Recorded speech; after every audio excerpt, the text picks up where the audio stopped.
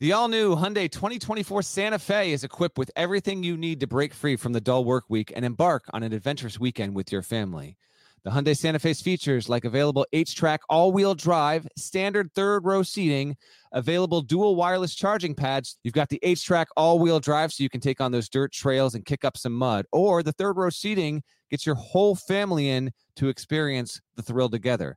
The dual wireless charging pads make sure that no one gets stuck in the great outdoors with a dead cell phone. Think about those adventurous activities you can do. Like me, taking a ski trip up with the family, maybe going on a camping expedition, anything and everything. Learn more about the all-new Hyundai Santa Fe at HyundaiUSA.com. Call 562-314-4603 for complete details. Are you looking for a new basketball shoe? If so, this is Gary Parrish here to tell you that the New Balance 2-Way V4 features the groundbreaking use of fuel cell technology with fresh foam, creating the ultimate combination of rebound and cushioning. Every step feels explosive and dynamic, and the upper construction features a lightweight textile that's supportive and breathable. So whether you're hitting the clutch shot or locking down the opposition, the 2-Way V4 gives you the tools to play at a high level. Learn more and purchase the 2-Way at newbalance.com.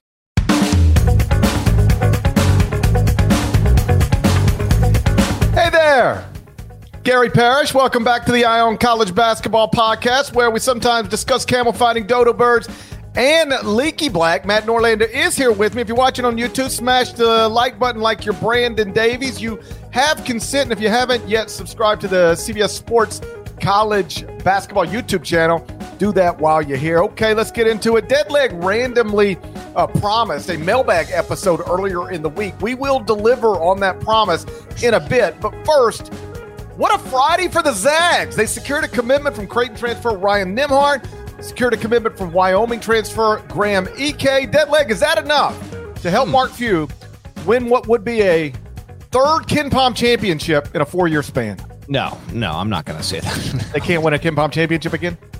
They can. I don't know if that's going to be enough. I was thinking, I went for a little jog earlier, and I got to thinking about Ryan Nembhard and Graham Ike on my jog, actually. And I don't know where you have Gonzaga, but that's with intention. I want you to refresh and remind me, and if you've determined where you're going to bump them up, tell the listeners in just a second here. But with Nembhard being as productive of a player as he is, and he'll be a junior, he'll be a third-year player, and someone who I think will again make another jump, just like his brother Andrew did, who started his career at Florida and then used Gonzaga as a springboard to being an NBA pick, and he's started off his NBA career well. Ryan's a little bit different of a player, but him and then Ike, Gonzaga is an across-the-board top 15 team at this point. I think irrefutably, in losing Drew Timme, who is gone, he said multiple times at this point that he's gone. But with not having, one of the 5 best or 3 best players in the history of your program, that will leave a certain kind of void. Now, Gonzaga has overcome these things before many times, in fact, where they've lost a very, very important, productive player. In fact, Filip Petrusev, who was the WCC Player of the Year, when he left, right as Timme was getting ready to be a sophomore, there was wonder about how good Gonzaga would be in terms of the upper echelon. Well, Gonzaga went on in Timmy's sophomore year and did not lose until the damn title game. So this team won't be that team. I don't expect it to run the table by any means, but adding Nembhard gives you backcourt legitimacy, which is really important. This is a huge get. To me, this has to amount, I think, by the end of the portal stuff, when all that shakes out, GP, when we get to that frankly in the summer, into June, when some of these decisions are late arriving, no doubt about it to me that Nembhard will be a top 5 transfer of importance, because getting that to have more backcourt legitimacy, having a real playmaker, dynamic guy, I think that is huge. And then Ike was awesome at Wyoming.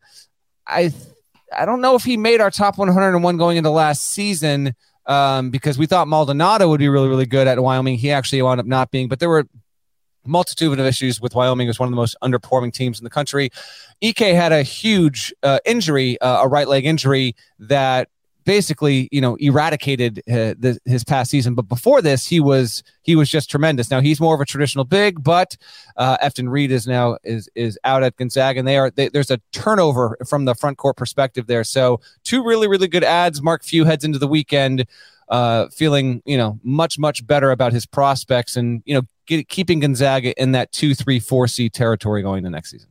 If you, we did have Graham Ike, I just confirmed, 92nd in our top 101 players.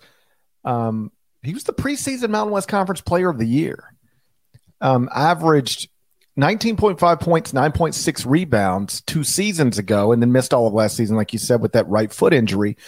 But he's like, I think the headliner here is Nembhard because everybody knows him. He's been the starting guard. He's been a starting guard on a relevant team for a couple of years. If you look at David Cobb's transfer rankings, he has Ryan Nembhard at 6th and Graham Ike at 29th. Now, I'm not here to dispute any of these rankings, but if Graham Ike is the same player next season that he was 2 seasons ago, I think he's better than that. And keep in mind, these weren't empty stats that he was putting up 2 seasons ago. It's for a good team, a team that made the NCAA tournament. So, this is the level of guy he was. In that 2021-22 season, David Roddy was the Mountain West Conference Player of the Year. He's now playing against LeBron James and Anthony Davis in the NBA playoffs. So you get rid of Roddy, you got to name somebody else the preseason Mountain West Player of the Year, and that guy was Graham Ike. That's who Gonzaga just secured a commitment from. So I haven't had a chance to look at where I will have the Zags in the top 25 and 1 because the news broke when I was doing my other show, and then I was on another show, and I've been talking at this point for You're on another show. This is my 3rd show today, and by the time we're done, assuming we go or no, I will have talked roughly for 4 straight hours. And I got to say, you look absolutely amped to do this. So it's just a lot of talking. That's okay. Hey, listen, fun little Friday bonus podcast. So while you're setting up your point here, if you said it, I missed it because I was just checking out something. Where's Gonzaga right now in your rankings? I had them 23rd. And that was I'm demanding you put them top 15. They can't be worse than 15 at this point. No, they just added one of the best point guards in the country and a guy who was the preseason Mountain West Conference Player of the Year heading into last season. That's a good as Friday you can have in the transfer portal, I think. Okay. Will anybody have a better transfer portal day than the day Gonzaga just had? I'd say no. It's possible. You could just say whoever lands Hunter Dickinson. Correct. Well, we'll wait and see. We'll see when I don't know this. We'll see when Dickinson decides, but Kentucky is trying. There's the hard sell from Kentucky and Kansas, and he's still got a trip to Villanova. That one will be a big one. But I'm not going to scoot off this track. I'm not convinced that Hunter Dickinson, I understand why he's the top ranked transfer and he's very, very good. I'm not convinced that we'll look up in the middle of January and say that Dickinson wound up being the most valuable transfer. He's in that discussion, and that will be a huge headline making event for whatever program lands him. Kentucky right now is in the middle of trying to see if it can get him because there's questions about if Oscar Tshiebwe is really done there. They lose Tshiebwe, they can't lose Dickinson if they want to remain, absolutely top of the pile there. So to your point, this is about as good as you could ask for Gonzaga. Yeah, and I guess my bottom line on it is I think Ryan Nembhard is the headliner. I'm a believer in Graham Ike if he's healthy. That's a really good college basketball player. So the Zags are set up. Yeah, I'll promise as soon as we get done here, I'll sit down with the top 25 and 1 and I'll figure it out. But I think definitely top 10. It's probably somewhere in that 10 to 15. Definitely top 15, probably somewhere in the 10 to 15 range, probably somewhere in there. But again, I'll look at it. So that's the news of the day. Gonzaga with 2 big commitments out of the transfer portal. Earlier in the week, Norlander, he just threw it on, put me in a tough spot. You didn't have to do this. He said, I smell a mailbag coming. I said, I don't know if I smell a mailbag coming. You sure you smell a mailbag coming? He said he does. So it's mailbag time. We'll do it next. First, a word from our partners. Robert Half research indicates 9 out of 10 hiring managers are having difficulty hiring. If you have open roles, chances are you're feeling this too. That's why you need Robert Half. Our specialized recruiting professionals engage with our proprietary AI to connect businesses of all sizes with highly skilled talent in finance and accounting, technology, marketing and creative, legal, and administrative and customer support. At Robert Half, we know talent. Visit roberthalf.com today. Okay, picture this. It's Friday afternoon when a thought hits you. I can spend another weekend doing the same old whatever, or I can hop into my all-new Hyundai Santa Fe and hit the road. With available H-Track all-wheel drive and 3-row seating, my whole family can head deep into the wild. Conquer the weekend in the all-new Hyundai Santa Fe. Visit HyundaiUSA.com or call 562-314-4603 for more details. Hyundai, there's joy in every journey. First question from you. Okay. All right. Do you enjoy a mailbag episode? Love a mailbag episode. Love it. It's not my thing. I know it's not. I love it. All right. I did say I thought a mailbag was coming. I didn't necessarily say it was coming this week, but then Nada, turn that mic on. See if I can hear what I heard before. Nada, are you with us? I'm with you. You are. It's not like the pre-show. You know what I heard before pre-show? Nada checking in. Birds chirping. He's outside. Where are you right now, Kanata Edwards? I am outside at the Viceroy at Santa Monica. I'm on the. I might be close to poolside.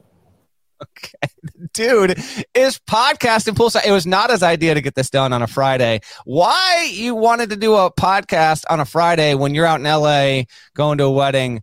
More power to you. But you know what? Gonzaga wound up happening, and it was a good idea. Yep. So we appreciate you on that. Nada. I don't love a mailbag episode. I mean, I'll have fun doing it. I'm glad we're going to do it. I'm going to have a good time doing it. But the idea of it stresses me out because there's no need to be stressed out. These are the most carefree, easiest episodes we do. Stresses me out is an overstatement. What I mean is that I like when I'm doing a show, I like deciding what I'm going to talk about. And by definition, a mailbag episode, we are allowing other people to tell us what to talk about. Well, they're merely asking questions, and then we are picking. I tried to pick ones that you might enjoy. No, once I went through it, I was like, all right, this will be fun. But exactly. The idea of it, I'm always.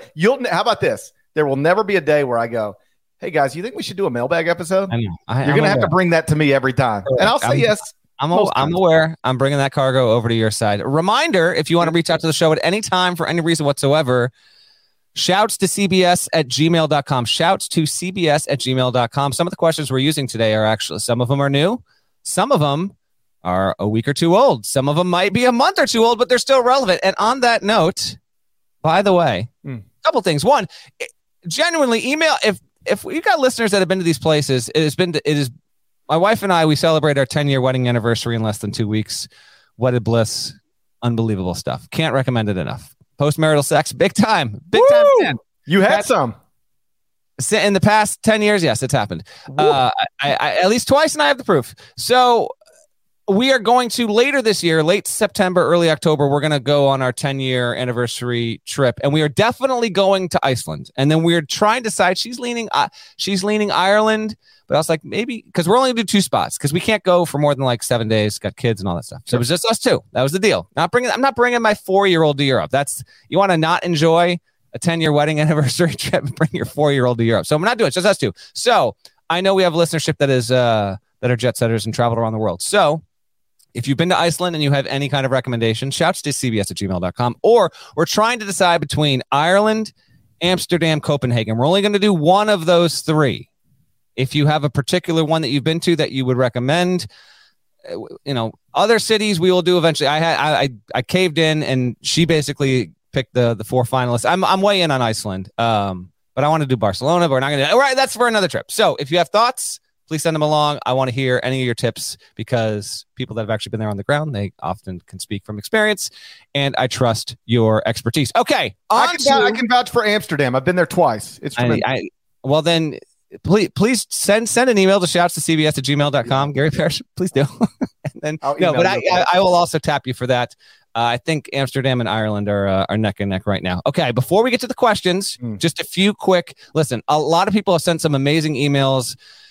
Some of these are just way too long. They can't be read on the show, but I do appreciate it. In fact, I want to send a shout and thanks to Brandon, who claims to be our only listener in Tasmania, Australia. I don't know if that's the case, but that was an awesome email, Brandon. The Assistant Director of Communications, Tom Fanning, for the Green Bay Packers, is a big-time listener to the show. I appreciate that. Can I not get someone working with the Bears listening to this podcast, though? Come on, Tom. We appreciate you. but I got to hope someone that works with the Bears is listening to this show. A couple other email standouts. Nick in Chilliwack, Canada. You ever been to Chilliwack? Never. Chilliwack, I'd Canada. like to get there someday, though. Mark in Framingham, Massachusetts sent a great email. And Kathy K in Germany. Thank you so much for the notes. Brady Jackson chimed in. He's coming out strong jaw. This is from like a month ago. That was not an owl noise. That's the call of a mourning dove, FYI. Okay, Kyle, get it together. We've got an owl noise skeptic. I don't know. I can't say one way or the other. I do love coming across these emails that are like really old, but they're so funny in retrospect. Someone goes, GP! Hey. As a Penn State grad and as someone who had tickets to Tuesday's game with Illinois, I was so happy to hear you got back to conducting the Illini train. At that point, I knew my wife and I were going to travel to State College and see a great game by the Nittany Lions. Once again, thanks so much for making our night, Mike in Baltimore. Least I could do. It's the least I could do. Alex Gardner writes, and this is from the tournament. He goes, thanks, guys. I'm trying to watch Michigan State, Kansas State. All I can think about is all I can focus on is the color of the basketball and think about what every coach would look like topless. Oh, by the way, big fan. Love the show. We did that whole thing. Which coach would you want to see topless? Thankfully, that did not happen with Tom Izzo. This is my favorite. This isn't a question. My favorite email. Ready for this? You guys are the best. Are we? I'm a 60-year-old woman who took a deep dive into college basketball when two of our daughters went to a basketball-centered school. Let's just say the former coach says, let's go. I've been an avid listener since 2015 and am happiest when I wake up and there's a new episode. I especially appreciate your willingness not to shy away from the difficult topics like Chris Beard and Brandon Miller, while other podcasts just skirt over them.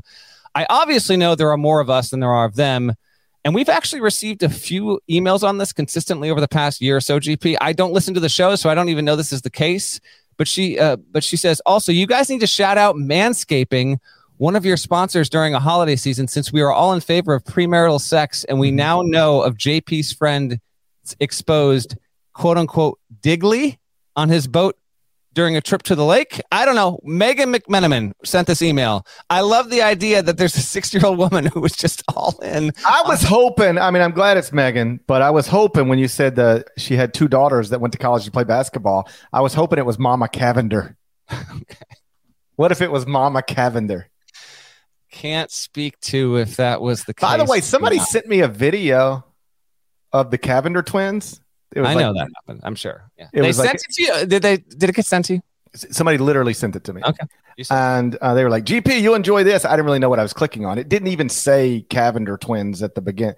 And so I clicked on it, and they are standing in front of it. And it might be one of them and not the other. I don't know. I don't know.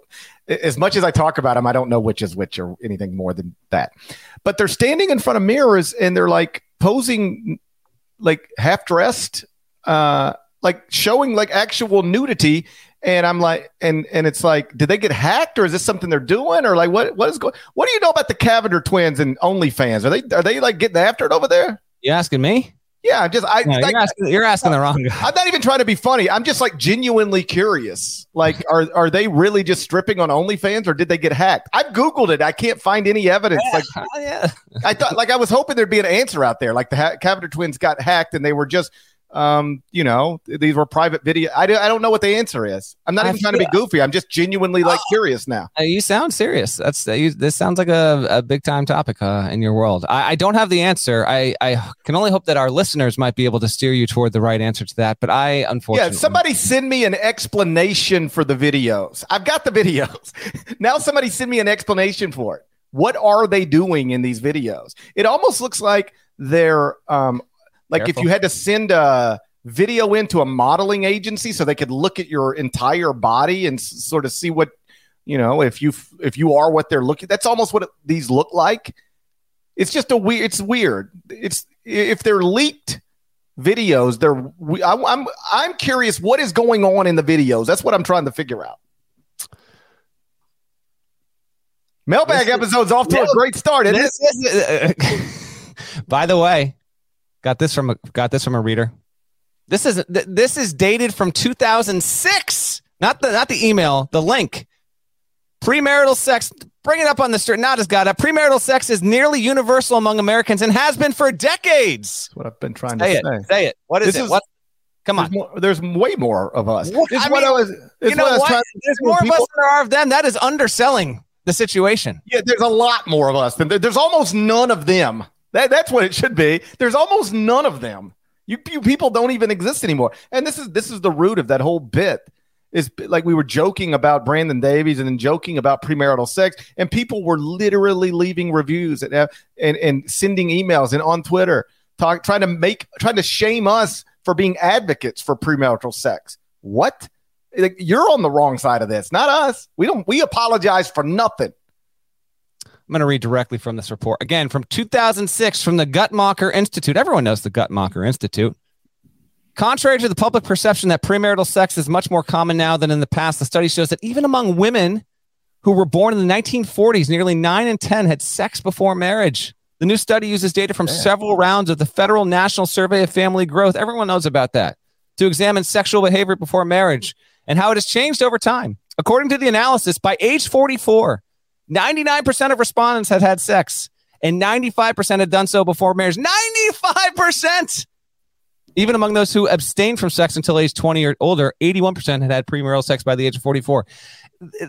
It's not even a race that is being run anymore. This isn't a battle. This almost goes without saying. And yet it needs to be reminded. It needs to be said. This is good data. Oh, this is amazing research. 95%. Tell the number. Should be higher, as far as I'm concerned. You're still not good with the number. Yeah, I understand. So do we have actual questions to answer? Yeah, let's get to the questions. Should I go first? I put him in the document. Okay. So my question comes from Owen in West Lafayette.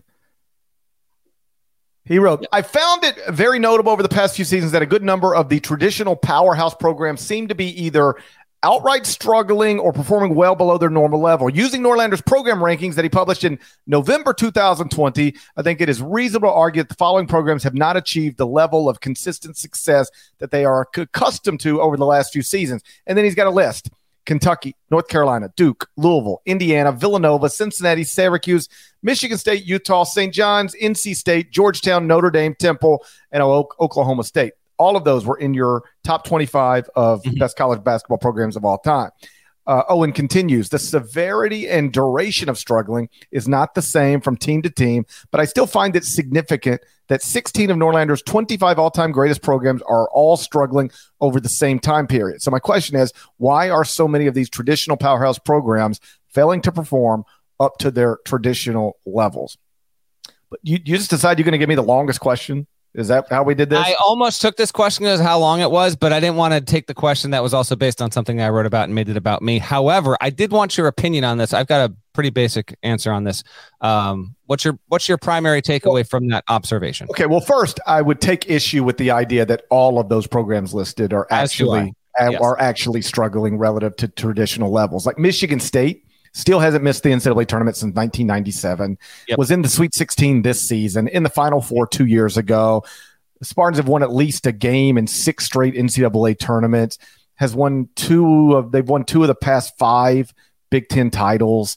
Will likely be preseason top 10 next season. Like Michigan State's doing just fine. If Michigan not be on the list, that's correct. Okay, yes. So that would be my first thing. Let's get Michigan State off the list. And then I think most of the stuff is pretty easy to explain away. North Carolina, Duke, Louisville, Indiana, Villanova, Utah, Cincinnati have all had recent coaching changes. Some are going okay, some aren't, but that mostly explains that. Georgetown had I say this respectfully, a terrible coach who got fired, or at least a coach who did terribly and then got fired. Syracuse had an aging coach who was just more or less nudged to retire. Notre Dame had a coach who was great, but had let it slip a little bit, and he more or less got out before they were going to get him.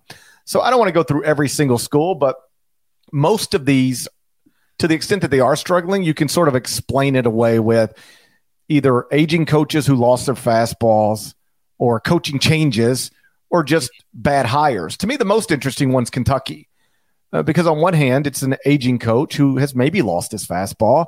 On the other hand, he's still recruiting. John Calipari at a crazy high level and might be in the Final Four next season. But that's the one where there's no coaching change. It's not, he stopped recruiting. Like, it's just, Kentucky has slipped in terms of results, but Kentucky is still, assembling one of the best rosters on paper in the country every single season.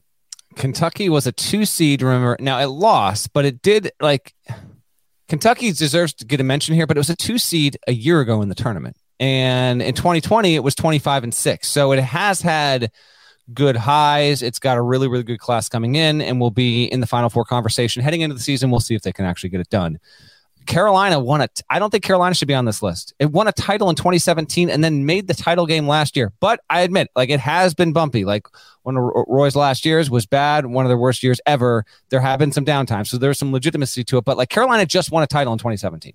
And again, was leading at halftime 13 months ago to win another one. Duke made the Final Four as a 2 seed a year ago, just won 27 games in year one under Shire, and made the Elite Eight in 18 and 19. So I don't think Duke should be in there. And then Villanova, even though our reader qualified, it was mostly the season. Villanova doesn't qualify. Now, everyone else except Michigan State does deserve to be on that list. Louisville last made the second weekend in 2015, although it was on pace for a 4 seed in 2020. And then Indiana last made the second weekend in 2016. It did just get a 4 seed and did have a top 10 player in program history in Trace Jackson Davis. But the reason why is that you can't have these are the 25 best programs in the history of men's D1 hoops, according to this was a huge pandemic off-season project I did all throughout the summer and fall of 2020, and then we ran it right as the season was starting. And should the occasion arise for me to refresh that list, I'd be more than happy to do so, because at this point, UConn is certainly creeping up on top 10 status. It was not there when I did this initially. But you can't have 15 to 20 power conference teams all playing at a high level for 3, 5, 7 year periods at the same time. Water will find its level. Some will be high, some will be low. When Georgetown was good, Michigan State wasn't. When St. John's was good, UConn wasn't.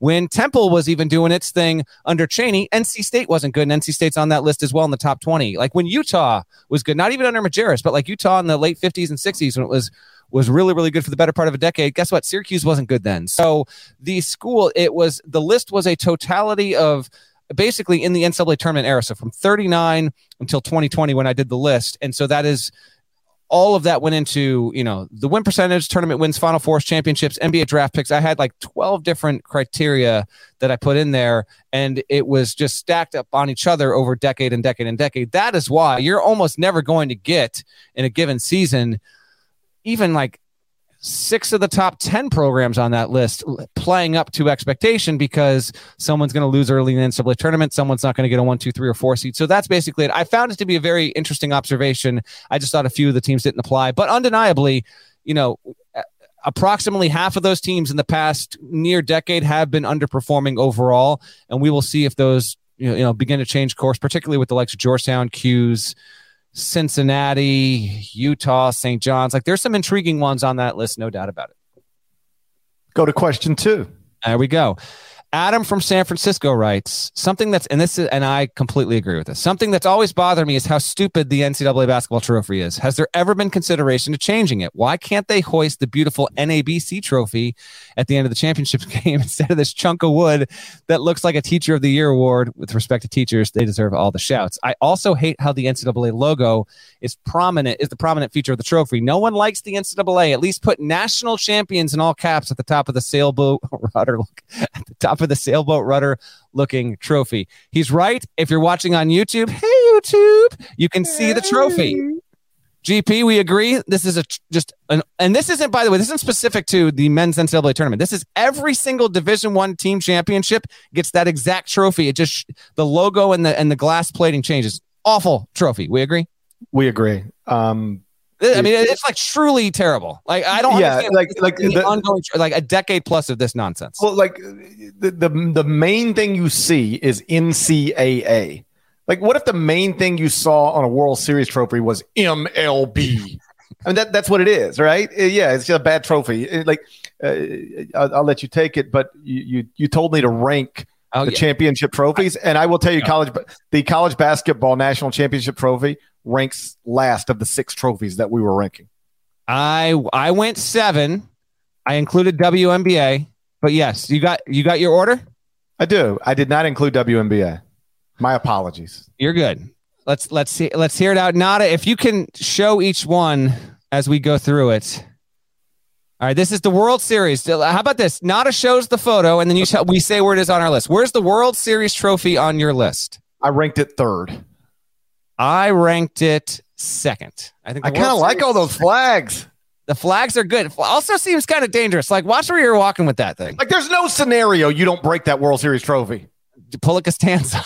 Like, there's no scenario where I could have that in my possession for a week without breaking it. Exactly. But a cool looking trophy, every flag for every team in Major League Baseball. You've got it 3. I've got it 2. Nada, what do we have next?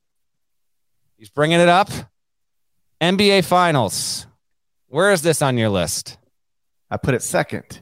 I put it third. So we're in the same ballpark here. We flipped it. It's solid. I will say this, though. This is my third. It's your second. We're dealing with multi-billion-dollar enterprise. This is the best we can do for the second or third best trophy in all of professional American team sports. But that's pretty recognizable because they put it on banners and stuff. Like, when you win a banner, it feels like that trophy is represented on the banner. So that's a recognizable trophy as well, which I think matters. Okay. Nada, what do we got next here? It's coming up in a second. Live production podcasting in real time. I did say for him to get ready for every photo. He's bringing it up. By the way, as he does this, the old NBA, get the old NBA Finals logos back to what they used to be. It's a whole thing. Stanley Cup, number one. Yeah, I mean, that's it. That's the most famous of the trophies. It's the one that means the most. It's the one that you want to get your picture with. You want to drink a beer out of. Yeah, that's the best trophy in certainly in professional sports in North America. It's got tremendous history to it. The places it's been, everyone gets a day with it, or whatever. They get to travel with it. The stories around it, everything related to it. It's number one. It's not even close. Professional hockey isn't an overwhelmingly popular sport in the United States of America, but the one thing hockey has is arguably the greatest playoffs among all the team sports, professional, and it has the greatest trophy. Nada, what do we have next? Which one are you going to show us here? So GP and I both have Stanley Cup 1. He has the Finals 2, World Series 3. I have World Series 2, Finals 3. So our top 3 are basically decided. Here's the next one. Super Bowl trophy. Where is this on your list? I put it fourth. Also put it fourth. It's solid enough. The size of the football in relation to what's underneath it, it's a little weird. And by the way, a minor thing, I figured this would drive you up a wall. Look at Andy Reid hold that thing. What do you notice about it? Smudges everywhere. Smudges? Fingerprints all over this thing all the time. Well, I mean, you put your fingerprints on anything you touch, don't you? Yeah, but I'm saying it feels like the Super Bowl trophy is more conducive to bad smudging than any other trophy. And to me, that's a negative. They got a smudging problem in the NFL. Smudging issue. That's right. And then, like Tom Brady, it's nice enough to be like a real trophy, but then small enough where you could throw it from one boat to another if you need to, right? Try throwing the World Series trophy from one boat to another and see what happens. Take an eye out. Yes. It's going to be stabbed. I mean, you'll break 7 flags, and one of them will be inside someone's chest. Someone is asking, as Nada gets ready to bring up the next one. This is not on our list, but where do you rank the green jacket in relation to actual trophies? The green jacket, win. Yeah. You get to take it anywhere you want for a year, and then it returns to Augusta, and you can never let it leave the grounds ever again. Which is outrageous, by the way. That's the thing. Come on, man. You're telling me after day 365, I can never take this out of the clubhouse or off the grounds again? I got an issue with that. I think the green jacket is right there with the Stanley Cup. If we're calling it a trophy, it's up there with the Stanley Cup. Like, everybody knows what that represents. Everybody. Yeah. Like, I mean, that's wild. That's a wild thing to even think about. If you win our golf tournament, we'll put a green jacket on you. Like that. Like, I wonder who thought of that. I don't know. It's a wild thing to think about, you know? If you how about this? Like, if you win an NBA championship, we'll put some yellow socks on you. What? Like, it sounds crazy if you put it anywhere else, but somehow it makes sense at the Masters. Sam Frieder in the comments is accurately quasi-correcting us. He said the green jacket is in the trophy. Technically, the trophy is the depiction of the clubhouse. You are right. There is an actual trophy you get for winning the Masters, and you get to take the jacket. But everyone associates winning the Masters with the green donning jacket. the blazer. So right. that's it. Nada, what's the next one? Bring it up. Here we go. The college football playoff championship trophy. I see a major smudging issue here, actually. Turns out when a lot of people touch the same thing, you're going to deal with smudging. So you didn't rank WNBA yet, but I assume that this is 5 and NCAA tournament is 6. That's right. But because that just looks, I wouldn't even know what that is if you showed it to me without context. I wouldn't even know. I would be like, I don't know what that is. Is that what you get if you win the Daytona 500? I don't even know. I wouldn't know. Now you put it in a Georgia football player's arms, and I know what it is. I think it's ahead of the college basketball trophy only because it doesn't prominently say NCAA. I mean, it looks the obvious commentary on it just looks like a huge lipstick container. Like, what are we doing? It's no good. It just doesn't look. It doesn't look good. It doesn't look emblematic of the thing you just went through. They are expanding the CFP, change the trophy. Now to bring up the WNBA. What are those little snacks you used to eat? Bugles? Were those Bugles? Hey, you know what? It looks like a bugle.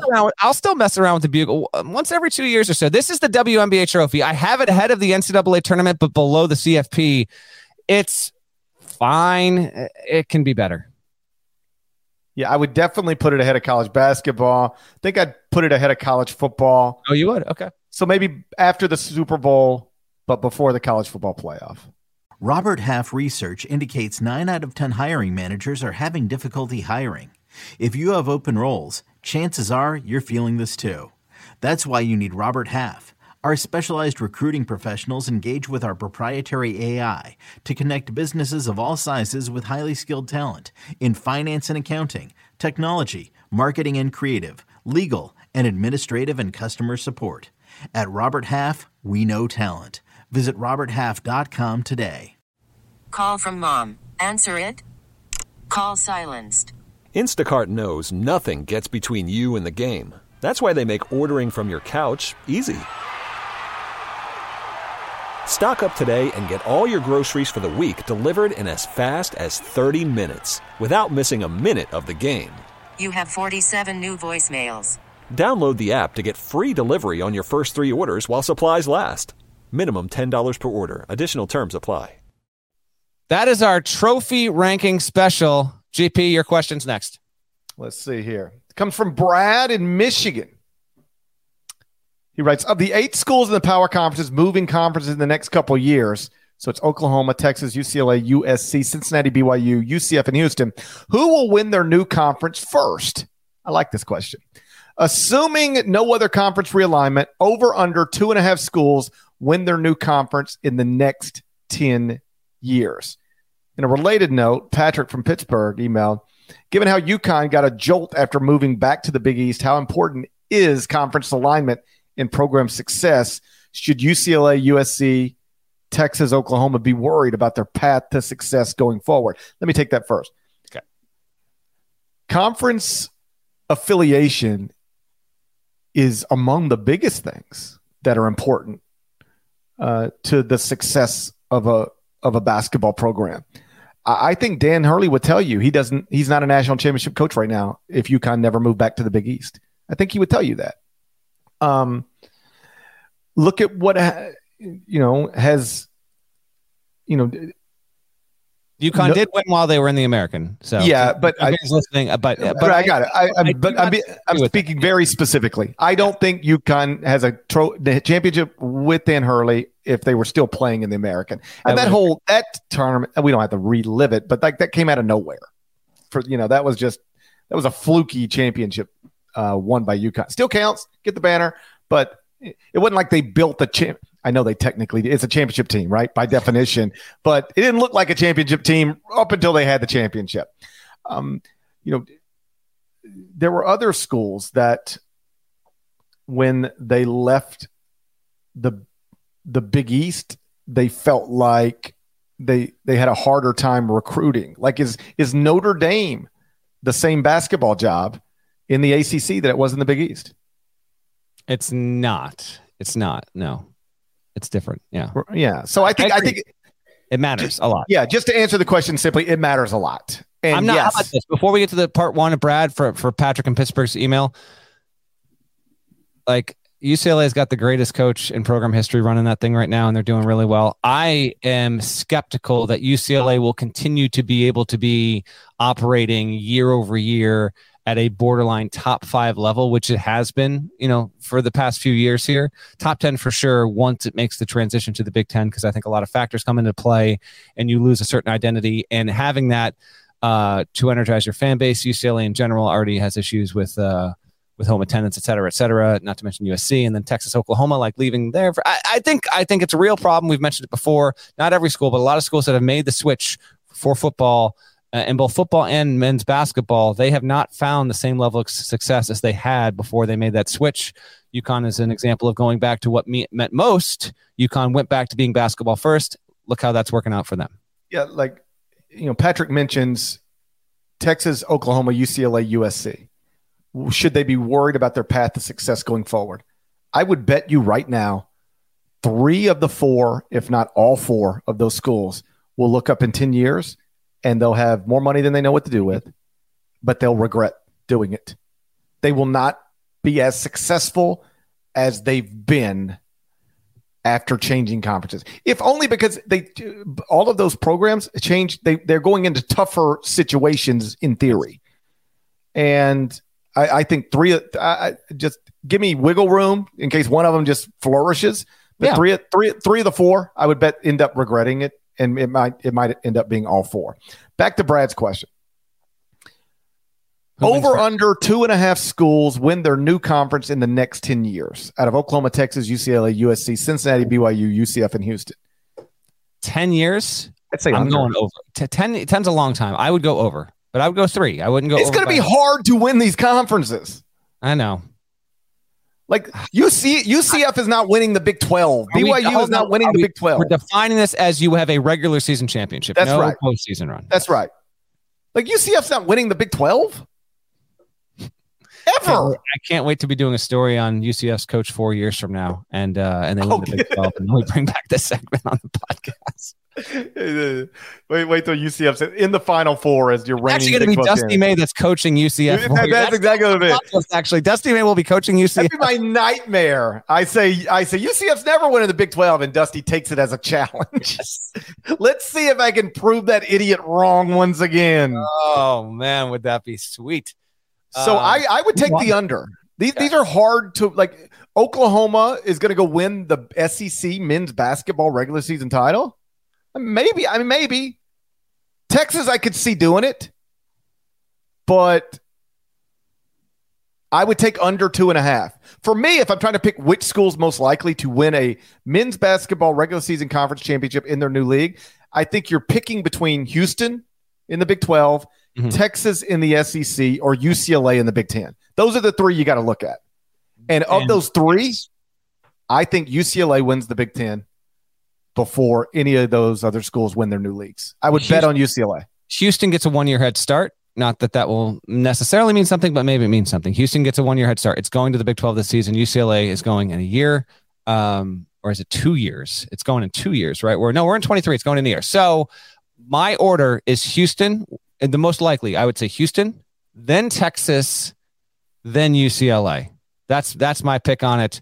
I can see Houston doing it. And I think Houston going to the Big 12 makes the most sense of any of the 8 schools depicted switching leagues. So it will work out for some others as well, and some it will not work out. I want to be clear. Just makes the most. Houston being in the Big 12 for both football and basketball, in addition to obviously it's going for all sports, but that actually makes sense. That is a proper move. It's going to be tough. They're not going to be winning 30 games every season or anything like that going forward every year over year. But I do think it makes sense. Houston. You said UCLA would be your number 1 candidate. Yeah. Houston would be mine to win the conference. You know what? I'll take Houston. I would actually, thinking through it, Houston might win the Big 12 next season. They could, right? So the smart answer is probably Houston. I went UCLA. I think if I were revisiting it, I probably should go Houston. But Houston, UCLA, those are the ones. I should say, when I talk about regretting changing conferences, I don't mean going from the American to the Big 12. I know. That's you can't turn that down. You have to go. So it doesn't matter whether you're making the right decision or not, because it's not even a decision. If the Big 12 wants to pull you out of the American, you have to go. The ones I think you end up regretting is going from the Big 12 to the SEC or the Pac-12 to the Big Ten. Especially when you recognize if you stayed in those leagues are stabilized. You're going to make more money, but I think winning's just going to be harder. And at the end of the day, unless people have changed, what people like more than anything else is winning. And I just think you're going to win less in these leagues. You're going to win less because they're harder. Agreed. And particularly with college football, even though playoffs is expanding, talk about that move to the SEC with Texas and Oklahoma. Oklahoma had a ticket almost every year, and now I don't know. Whatever. All right. Michael Karpman writes, although Tubby, Lon, Kruger, and Rick Pitino have all gone to the tournament with 5 different schools, who was the Trailblazer coach who was the first to take 4 different schools? Shouts to post-marital sex. Now, I did not look up the answer to this. I just simply typed in what I believe is the answer. Did you look up the answer, or do you have a guess? Neither. I did not look it up, and I also don't have a guess. Trivia time. We have, by the way, we occasionally get the inboxes. I'm gonna guess Dusty May. Dusty May. Yeah, I believe he's 1 for 1 at this stage of his career. Genuinely, one more guess because okay. And I don't know if the chat's gonna. Don't look at the chat. Let me see if the chat. Okay, chat doesn't have it yet. Don't look. Okay, at the chat. Okay. I'm actually gonna make a guess here. Make a guess. The first coach to take 4 schools to 4. And this just popped into my head. And I think it's a decent guess whether it's right or wrong. Yeah. Gene Bartow. Gene Bartow. That's not bad. Let me check Gene Bartow in real time. That's not my guess. I'll check Gene Bartow. Gene Bartow he did not go Valpo was not D1 when he was there. He went with Memphis State. Did not go with Illinois. Went with UCLA, went with UAB. He took 3. Okay. But a good guess. My guess here, I think it's Lefty Driesell. He went there with Davidson, Maryland, JMU, and Georgia State. But I don't have that as fact. If anyone's listening and wants to confirm that, I'm not going to confirm it and take up podcast time in real time. But I think it's Lefty. I think Lefty Driesell was the first. If not, please correct us. Would be interested. You're up, Stephen from Cincinnati. He wrote, hey, Guster Lover and Mick Cronin's body dub. I'm a longtime listener of the pod and, of course, one of us. Congrats. Good to hear. Given 95%. The success of different programs in the Big Ten over the last several years, how would you rank the coaching positions in the league, and what is your criteria? Okay. I took this to mean rank the jobs. So I ranked them.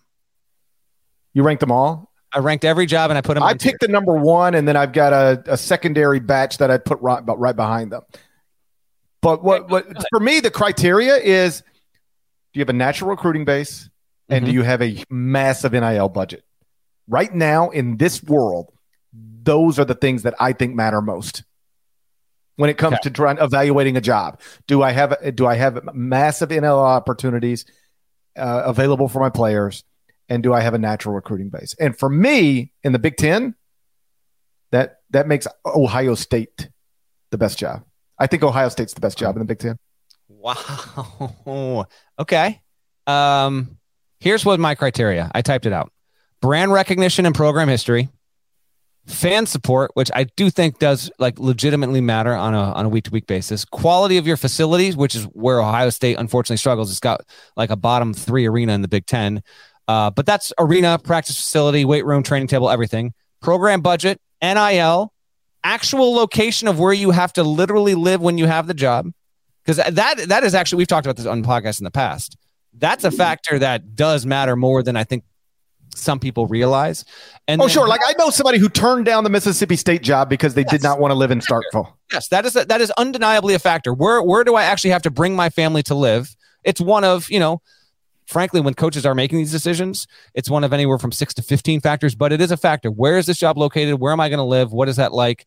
I've had coaches tell me before, Dusty May isn't one of them, but you know what a major perk of Dusty May's life is right now? He literally rides his bike to his job. Think about how awesome that quality of life is. You live in Florida and you don't even get in a car to go to work. So short commutes, et cetera, the whole thing that can also be a factor. And then how likely is the average coach at your school to get NBA type talent, because it's all about getting players, better players, more likely you are to get better contracts, bigger jobs, et cetera. So I have 4 tiers, and these are my tiers with all of that as my criteria. To me, And I did wrestle with Ohio State, but I did not put it tier 1. I think there are only 2 tier 1 jobs in the Big Ten. Okay, let me guess which ones you put there. Yep. Based on everything you just said. Correct. Everything. I'll say your top 2 in some order are Michigan and Maryland. No. Indiana and Michigan State, I think, are the top 2 jobs in the Big Ten for brand recognition, fan support, quality of facilities, NIL, program budget. The location is where they actually might get dinged a little bit, and how likely the average coach is to get NBA-type talent. I did wrestle with putting Michigan, Ohio State, and Maryland on that tier with them. Ultimately, I thought if you had every single one of these jobs open and you had, a top 5 to 10 coach in college basketball available, which one would that coach, an average coach, be most likely to take?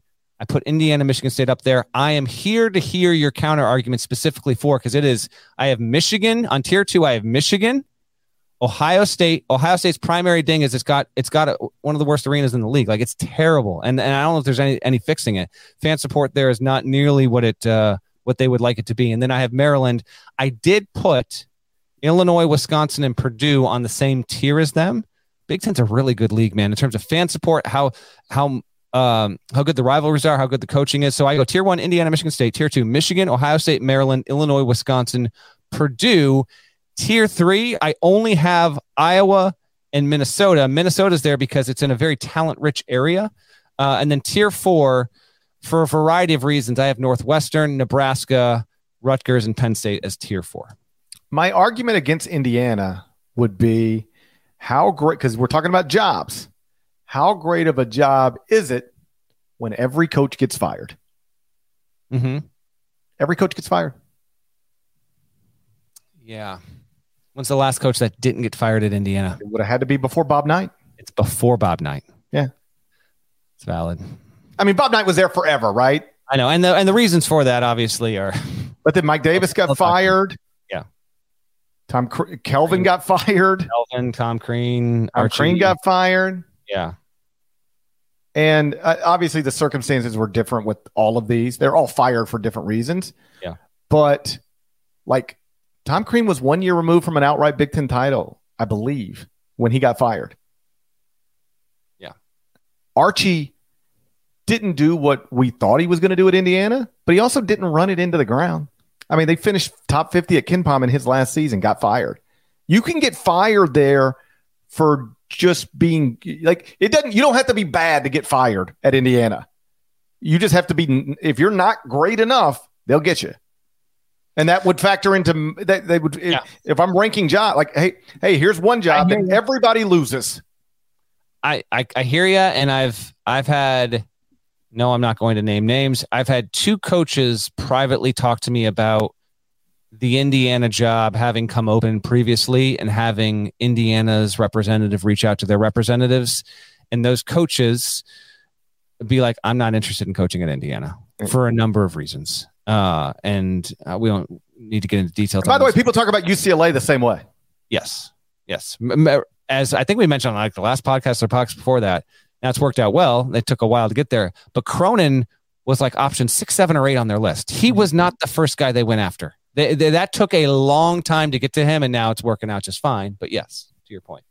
Exactly. Penn State, I think, is the worst job in the league. But even then, this just speaks to the NIL era and what you just mentioned, GP. Like Mike Rhodes got obviously a significant raise, and they are investing more now. Like now they're doing it. The fan base is still, it is what it is. It's Penn State. But I think Penn State is probably objectively the worst job in the league. Although we've got another question coming up here in a second relating to coaches and programs and what programs are not best equipped to succeed without their current coach. So we will see on that. But you put Ohio State as let's put a bow on this.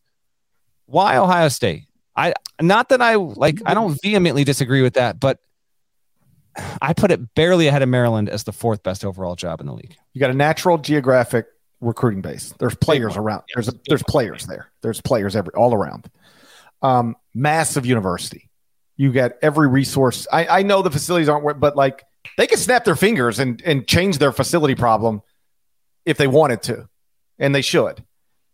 And then the NIL stuff has got, I don't see why Ohio State would get outbid for anybody. And you get to live in a real city. Like Columbus is a real city.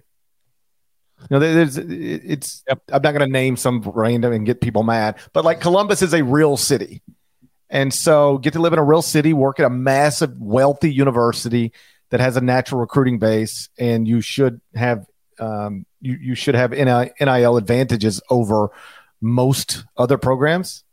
I wouldn't argue with you about it for 30 minutes, but I think if I were a college basketball coach, and also, they're paying attention to football while you're playing bye games and stuff.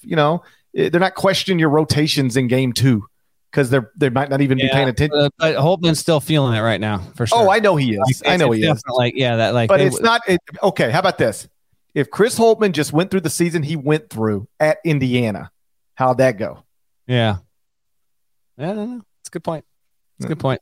Interesting debate. If Chris Holtmann has had the exact same level of, same record, same wins, same everything.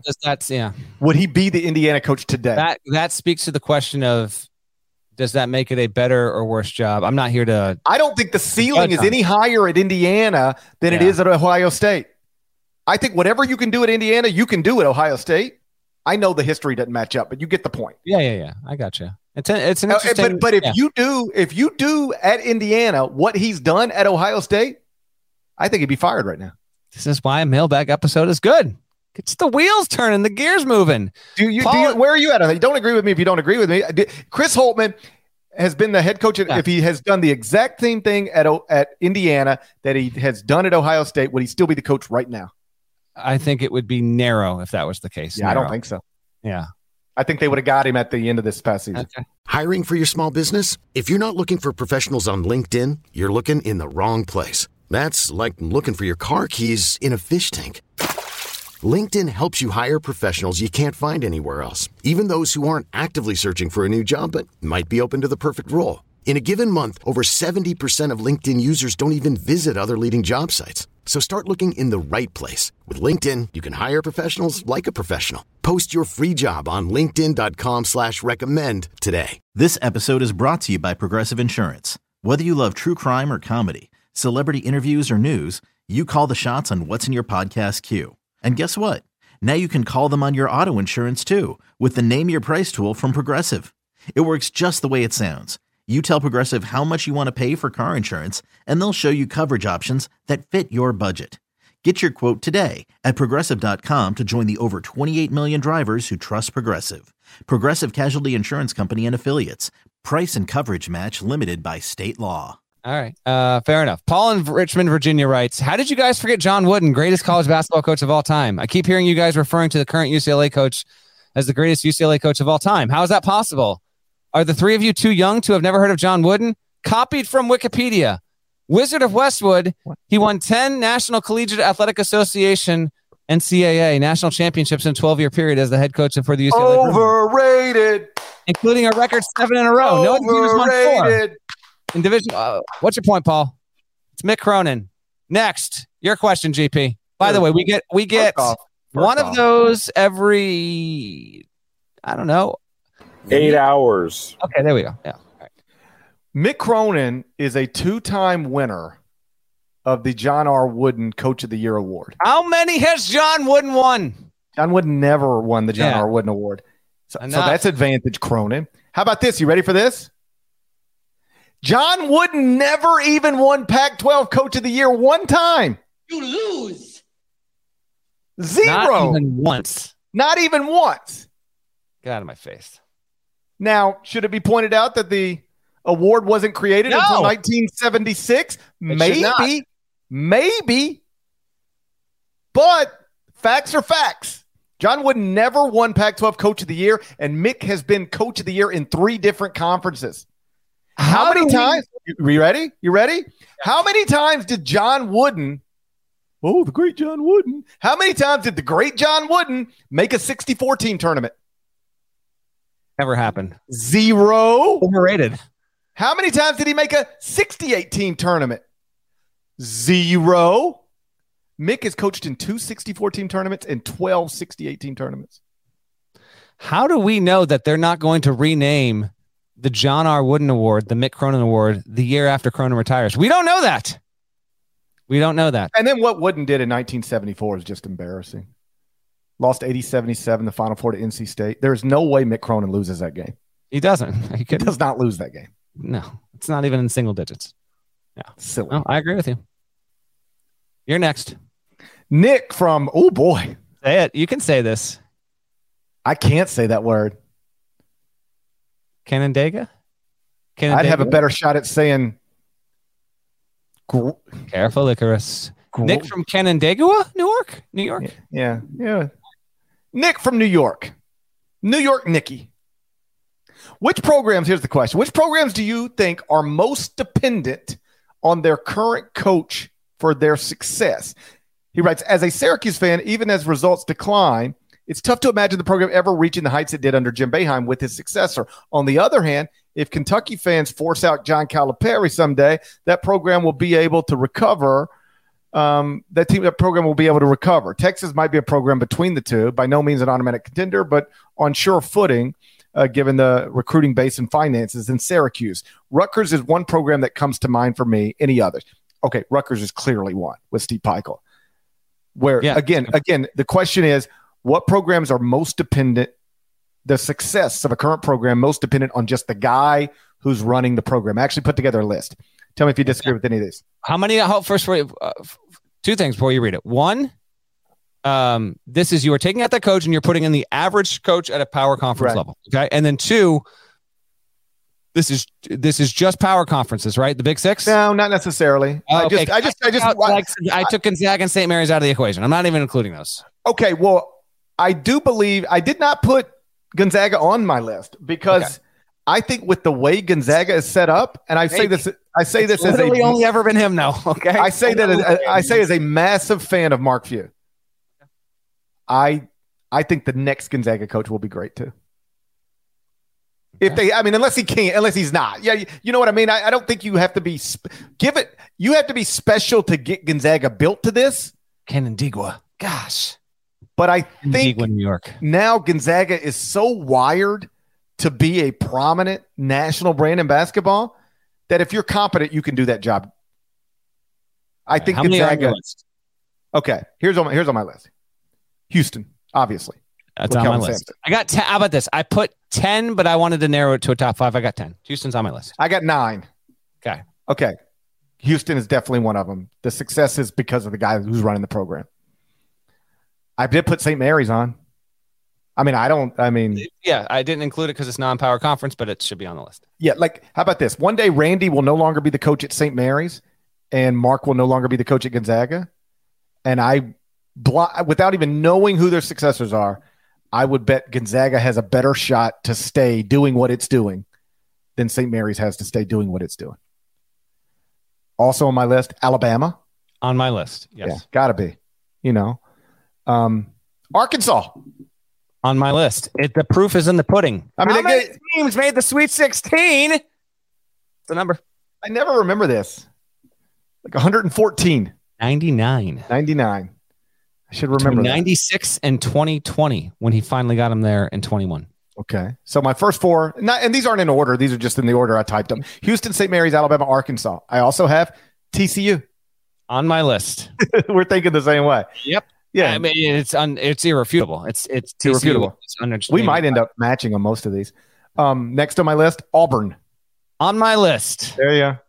I mean, what Auburn is doing in basketball is because of Bruce Pearl. It's because they've invested in new arena and all that stuff, but it's Bruce Pearl. Mm-hmm. Next on my list, Virginia. Obviously on the list. Are you kidding me? Imagine Virginia without Tony Bennett. It would be fine. It would not be the best program in the ACC, which is what it's been over the past 10 years. I'll stay in the ACC. Miami. Undeniable. I was like, he's not getting through this thing without putting Miami. There is. Miami should be top 3 on this. Top 3. and then I had Rutgers. So that Rutgers, Rutgers was without saying. So those are my 9, and every one of them you either have on the list or disqualified them because they're a WCC school. All right, the only other I have 3 more.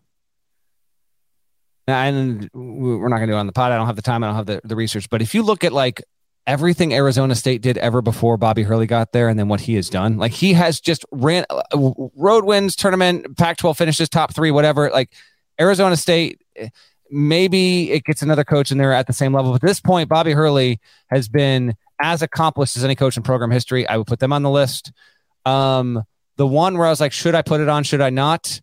Is Creighton. Don't know. Creighton's an interesting one. You take McDermott out of there, there's a chance that the next coach coming in is the program dependent on McDermott. I don't know it. I lean more yes than no. I think Greg's terrific. I think the next coach can. I think Creighton is built to be good at basketball now. Okay. I think the next coach can succeed. Built. Okay. And then I put Baylor on there because what was Baylor before? Yeah, that's fair.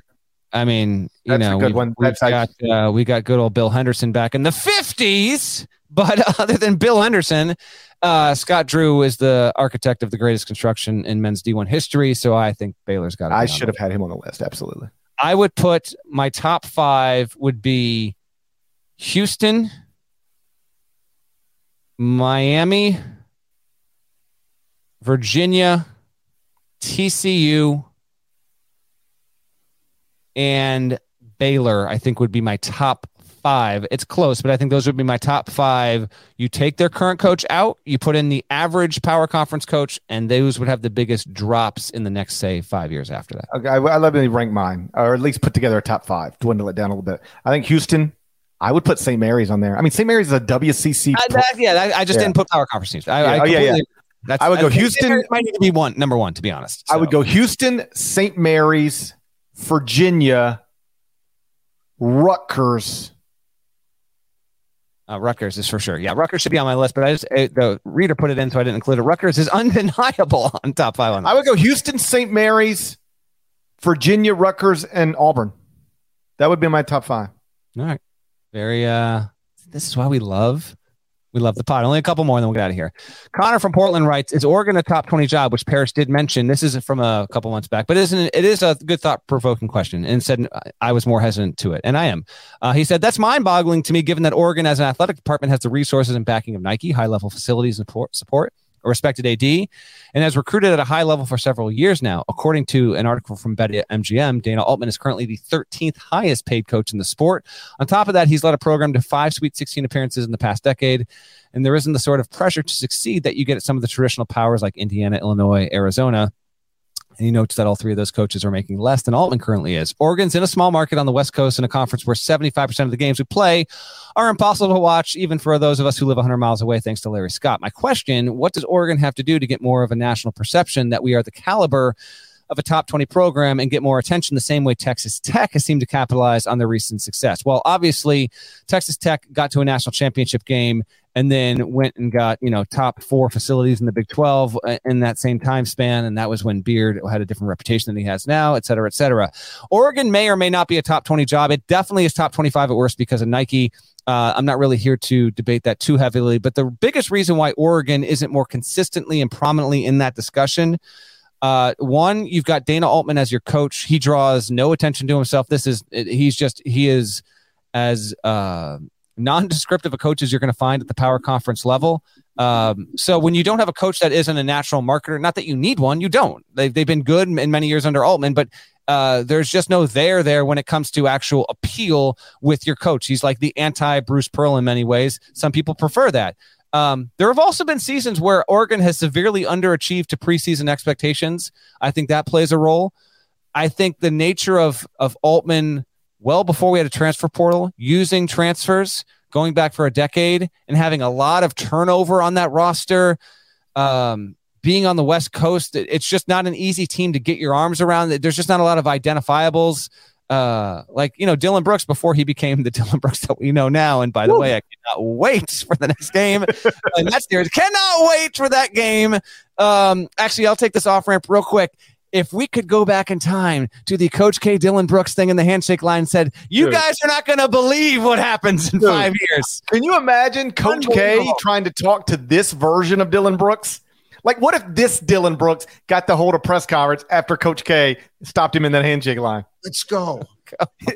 If he thinks LeBron James is old, what do you think he thinks about Coach K? Unbelievable, man. Dylan's wild. Boy, the Grizzlies are either going to win Saturday night or Dylan Brooks is going to be trending on Twitter. I know. I mean, he said, I don't respect anybody till they give me 40. He said, I don't care. He's old. I think he was bored, like waiting in line at McDonald's for his meal or something. I don't know. That's whole juxtaposed with the way he looked, just the whole thing, man. He said, I wish I could have played against the Cleveland LeBron or the Miami LeBron, because that would be a tougher challenge. I mean, the thing is, everything he said is technically true. I know. LeBron is old for a basketball player. The Miami version was better than this version, but still, man, that dude going to come out and give you 44. He going to come out and give you 46. Yeah, I mean, like LeBron is capable of that. Dude, if obviously you know where my rooting interests are, but if you could take that and set it aside, like if I wasn't involved in this, like nothing would be funnier than LeBron James giving this dude 44 points. I know, it really would. It would be unbelievable if that happened. But we'll see. That's you're blessed to be covering and working with just a team that is just.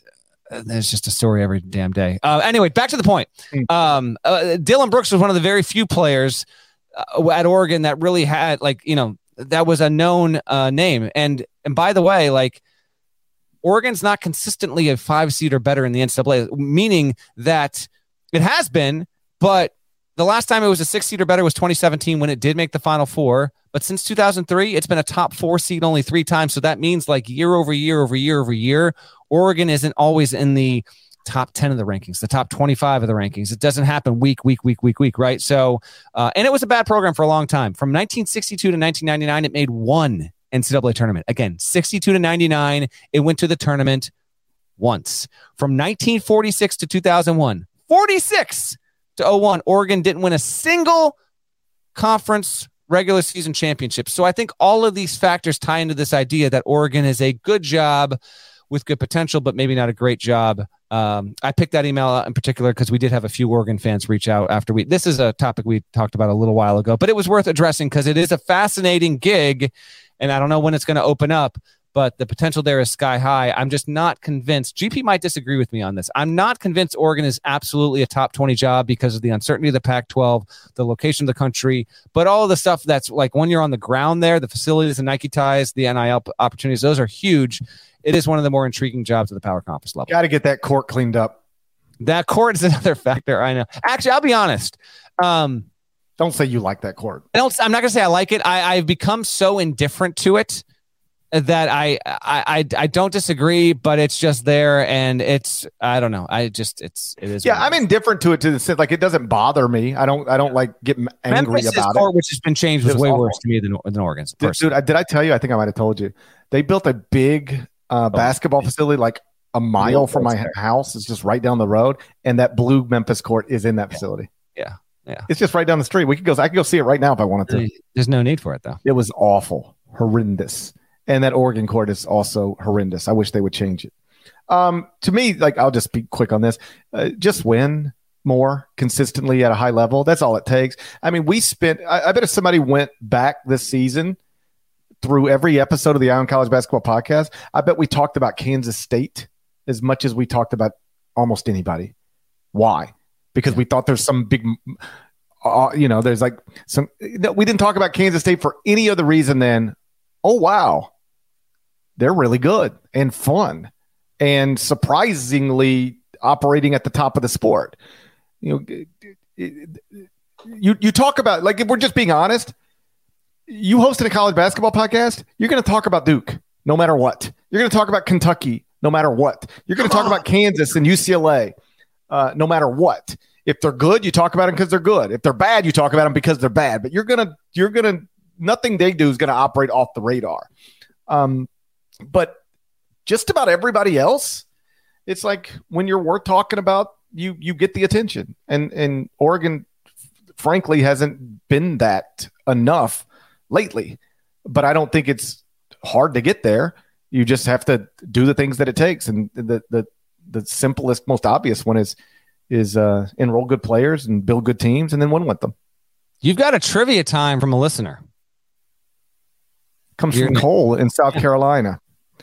In 2022, Ty Golden and Billy Napier both began their careers at Florida. Name the last time that both a head basketball coach and head football coach both began their careers at the same power conference school in the same year. I don't have this one, and I'm guessing you don't either. So you put trivia times in here with no answers. This is fun for the whole group. That's what it is. Because I thought it was. Imagine you're listening to trivia, but the hosts don't have answers. Imagine if you went to a trivia night. No, man, you think this is a new function? Imagine if you went to a trivia night at your local pub, and the guy would ask questions and then be like, I don't know what the answers are.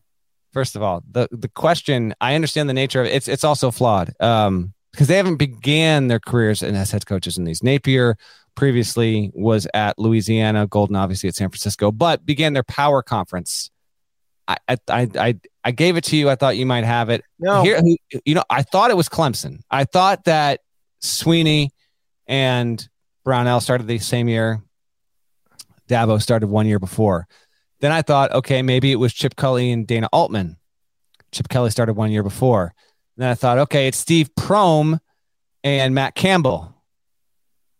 Steve Prohm started 1 year before. So I don't know the answer to this. Okay, somebody in the chat, somebody who has decided to name themselves Legendary Terrorist 32. I love how people imagine starting a YouTube account. Sign up for YouTube, and this is going to be my name. Okay, hey, they're asking for a username. What should I go with? How about Legendary Terrorist 32? 1 through 31 we're taking. What are we doing here? I appreciate this. I'll fact check it right now. Legendary Terrorist 32. Like when I have to make a screen name, it's just like, I go for Gary Parrish. And if it's not available, I might go for Gary T. Parrish. It never occurred to me to go Legendary Terrorist 32. This answer is correct. His names, you didn't say them yet for people that are waiting. The answer is correct in terms of the school and the coaches that both began their head coaching careers in a power conference in the same year at the same school. Legendary Terrorist 32 said it's Kirk Ferentz, and Steve Alford.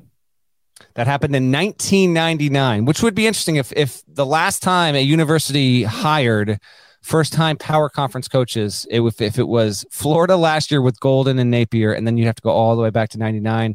If there is reason to correct us on that. I mean, I have no reason to question any legendary terrorist. Who are the other legendary terrorists? Like Osama bin Laden. Osama bin Laden's probably number one, right? Number one. Who is who should get to be legendary terrorist number one? It's Osama bin Laden, I think. Can you name a more famous terrorist? No. Nor am I seeking to. Lee Harvey Oswald. Oh, there you go. Was Lee Harvey Oswald a terrorist, or was he just an assassin? I think Lee Harvey Oswald is just somebody who killed somebody. I don't think he's a terrorist. And that's an act of terror. Well, then every murderer is a terrorist. I'm fine with that description. At which point, maybe O.J. Simpson becomes the most legendary terrorist. All right, let's wrap this up. I had a fun one, but I'm gonna dodge that one. We got two in the live chat. One, Hollywood Reese asks, what chances of Louisville basketball make the tournament next year? I'm gonna assume this is the NCAA tournament. Let's literally put a percentage on this. I will say there is an 8% chance Louisville makes the NCAA tournament. What do you got? 7%. So it's like Price is Right. I'm just gonna go one lower. Reverse Price is Right. It's reverse Price is Right. I'm just going one lower than you. Okay, and then last one. I almost neglect to bring this up because I wasn't on the podcast where apparently you just laid waste to foul trouble. But Brendan asks, regarding star players in foul trouble, how about first player to reach 5 fouls for a team to get an additional foul? So that person would fall out with 6, but everyone else on the team only gets 5. I've never heard that idea before. That's kind of interesting. It's probably not going to be your best player that gets to 6. What are your thoughts on Brendan's rule suggestion change? I had never heard that suggestion either. I found it interesting. Like, hey, let's put it on the table and let's talk about it. Right. My whole point with that rant. That said Dylan Brooks is a terrorist. Terrible. Continue. Sorry to interrupt. I just saw it. I couldn't help but laugh. The whole premise was too often in college basketball, star players are not forced off the court because foul trouble isn't actually a real thing. It's only a thing if a coach decides it's a thing. Right. And so they're not forced. Yeah, they're not forced off the court. But often, if you pick up 2 fouls in the first half, your coach will put you on the bench for much of the rest of the first half, if not the entire rest of the first half.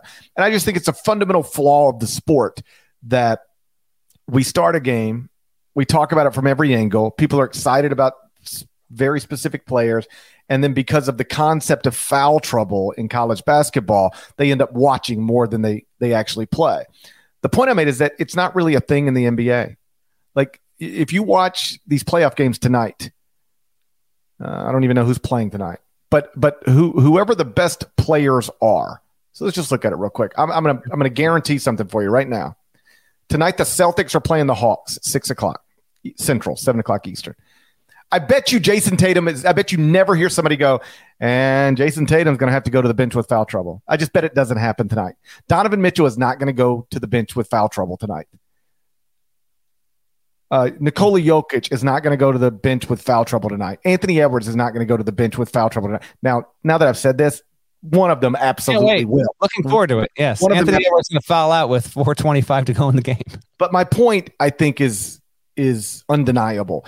It is an issue in college basketball way more than it is an issue in the NBA.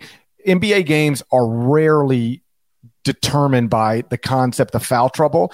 College basketball games all the time are determined by the concept of foul trouble. It's often. I don't think there's a night of this pops up. I don't feel like that's. I don't think like I watch college basketball games and I'm often seeing the best players being pinned to the bench. Although I admit that like 2 foul auto bench is a thing and I wish it wasn't.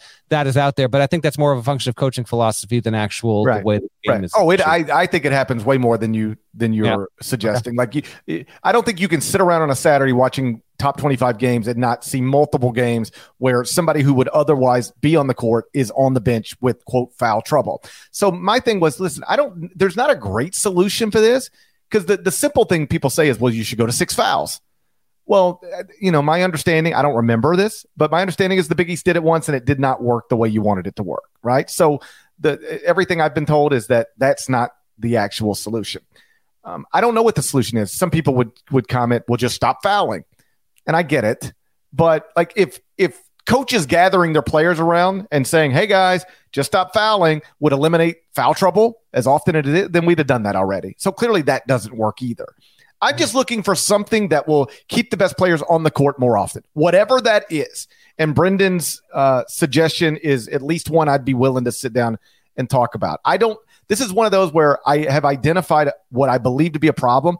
I don't know the actual solution to the problem or the best solution to the problem. I just wish that it was addressed in some way because by the way, go back to, was it the women's national championship game? And Caitlin Clark is on the bench with foul trouble. Right. Yeah. You remember how mad people were? Why is Caitlin Clark? Yeah. And that's when people horrendously officiated all around, but yes. Yeah, but like, okay, Caitlin Clark is on the bench with foul trouble. It'd be like we're in the Super Bowl, but Tom Brady can't play the third quarter. What? Yeah, I know. I know in different sports, different rules. I get your point on that. There is a rule they may experiment with where it is 6 fouls, but you get it if you get 4. I could have this a little off. I don't have it in front of me. You get a max of 4.5. And I think if you get 4 in the first half, you foul out. But you don't get more than 4.5 periods. So it allows for you to actually have 6. It's a potential workaround. I actually don't think it's the worst thing in the world. Where you just can't have more than 4.5 period, but you get 6 for the game, and it allows for your stars to stay on the floor. They are debating instituting that in a trial run for the NIT for next year. We'll see if that actually gets voted in. Last thing that we can get out of here. Hour and 20 minutes from us on a Friday in April. What do you want? Someone named 4 hours. Someone named RJ Barrett has hopped in the chat and merely just says hi. Don't know who that is. Appreciate you finding this YouTube chat. Someone signed up to YouTube with RJ Barrett, had an RJ Barrett Avi, and just wanted to pop in and say hi. I appreciate that. What if RJ Barrett was a legendary terrorist? Okay, well, it's time to go. We're really time to go? Let's go. Shouts to Devin Downey. Shouts to Chester, South Carolina. Shouts to Huck. Shouts to Larnell. Shouts to legendary terrorist 32. RJ Barrett says, just tune into the pod before he plays the Cavs tonight. So, hey, RJ Barrett, don't you get in foul trouble tonight. Stay out of foul trouble. I think they can actually afford that. I feel like I could be wrong. Don't need RJ Barrett in foul trouble. Thank you guys for once again listening, watching the On College Basketball Podcast. If you're not subscribed, please go subscribe anywhere you subscribe to the podcast, including Apple Podcast. Over there, 5 stars, nice review. There's more of us than there are of them. That needs to be reflected in the comments. You already popped open your first beer of the day? This isn't a beer. This is, first of all, this is Spindrift. Yeah. Seltzer. What is getting on it? Spindrift? I don't know. I've never heard of that in my life. Over. Yeah, this is a little taking orange. Over what? What is it taking over? It's everywhere these days. Spindrift? Spindrift Seltzer, yeah. I don't know about that. I've never seen a Spindrift in my life. All right, and get ready for it now.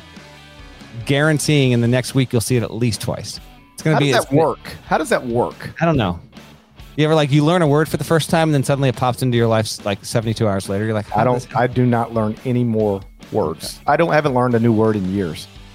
When's the last time you think you learned a new word? Try and learn them weekly, to be honest. Do you? Yeah. Oh, I stopped. I feel like I know enough words. Yeah, no. Always looking to expand. I'm done. I don't need any more words. I got all the words I need. Okay. When you're working with a 6-minute read, that's true. But when you're chasing 24-minute reads, I'm always in search of some words. I was going to say, if you enjoyed the mailbag episode, please tweet at Gary Parrish CBS. Let him know how much you enjoyed it. And you can always email us literally for any reason whatsoever. Shouts to cbs@gmail.com. In all sincerity, we get the most random stuff in the season that we can't incorporate into the, but I appreciate it. Nada and I read through it. Last thing, I just see it in the comments. Nada, get on this thing right now. Yes. Is this record the final 4-1? This is the final one, 56-42-2 for GP, and then I was 60-39-2. Does that take into account the final 4-2 national semifinals and the Astros White Sox? No, only because after that the previous week, there was no chance of him catching you. So therefore, he definitely won. He took the Stros and they won, so that gives him 57. And then I think he went 0-2 in the final 4. So yeah, we'll go 57-44-2. The point is, you were surmounted. Quite definitively. I know. Yeah. And I did pay. We never made an official bet, but I did pay what we decided was my bet, which was. I paid for your Astros White Sox ticket. He did. Now GP did pick up the ticket for Astros White Sox. Technically, 3 years ago, I won the season-long one, and you were supposed to pay for a concert ticket for me. So is that still on the table, or is that whatever, man? Whatever. Just tell me Just send me your Venmo and tell me what you think I owe you. No. We will use it for a concert at some point. But I feel like that's fair. And listen, I bought $800 worth of Astros tickets that night. $800 worth of Astros tickets. I have a bad habit about that. I'll say, hey, I'll just do it and everybody can pay me back. And then if you never mention to me that you owe me money, I just won't ever bring it up. And even if you do mention it to me, if you catch me at the right time, I'll tell you not to worry about it. And we talked about this a month ago. And that's how you lose $800. You owe me money. You owe me money, Gary Parrish. And you're like, I guess I do. I don't know. That's how you lose $800 on a Friday night at the Final Four. But you make a lifetime memory. All right, let's get the hell out of here. We'll talk to you again real soon. Till then, bye-bye. MTV's official Challenge podcast is back for another season. And so are we. I'm Tori Deal. And I'm Anissa Ferreira. The wait is over, guys. All Stars 4 is finally here. And this season takes it to a whole new level. Old school legends, modern power players, and ex-lovers are all competing in Cape Town, South Africa for the prize of $300,000. And we're going to be right here along with you fans, covering every episode on the podcast. Listen to MTV's official Challenge podcast wherever you get your podcasts.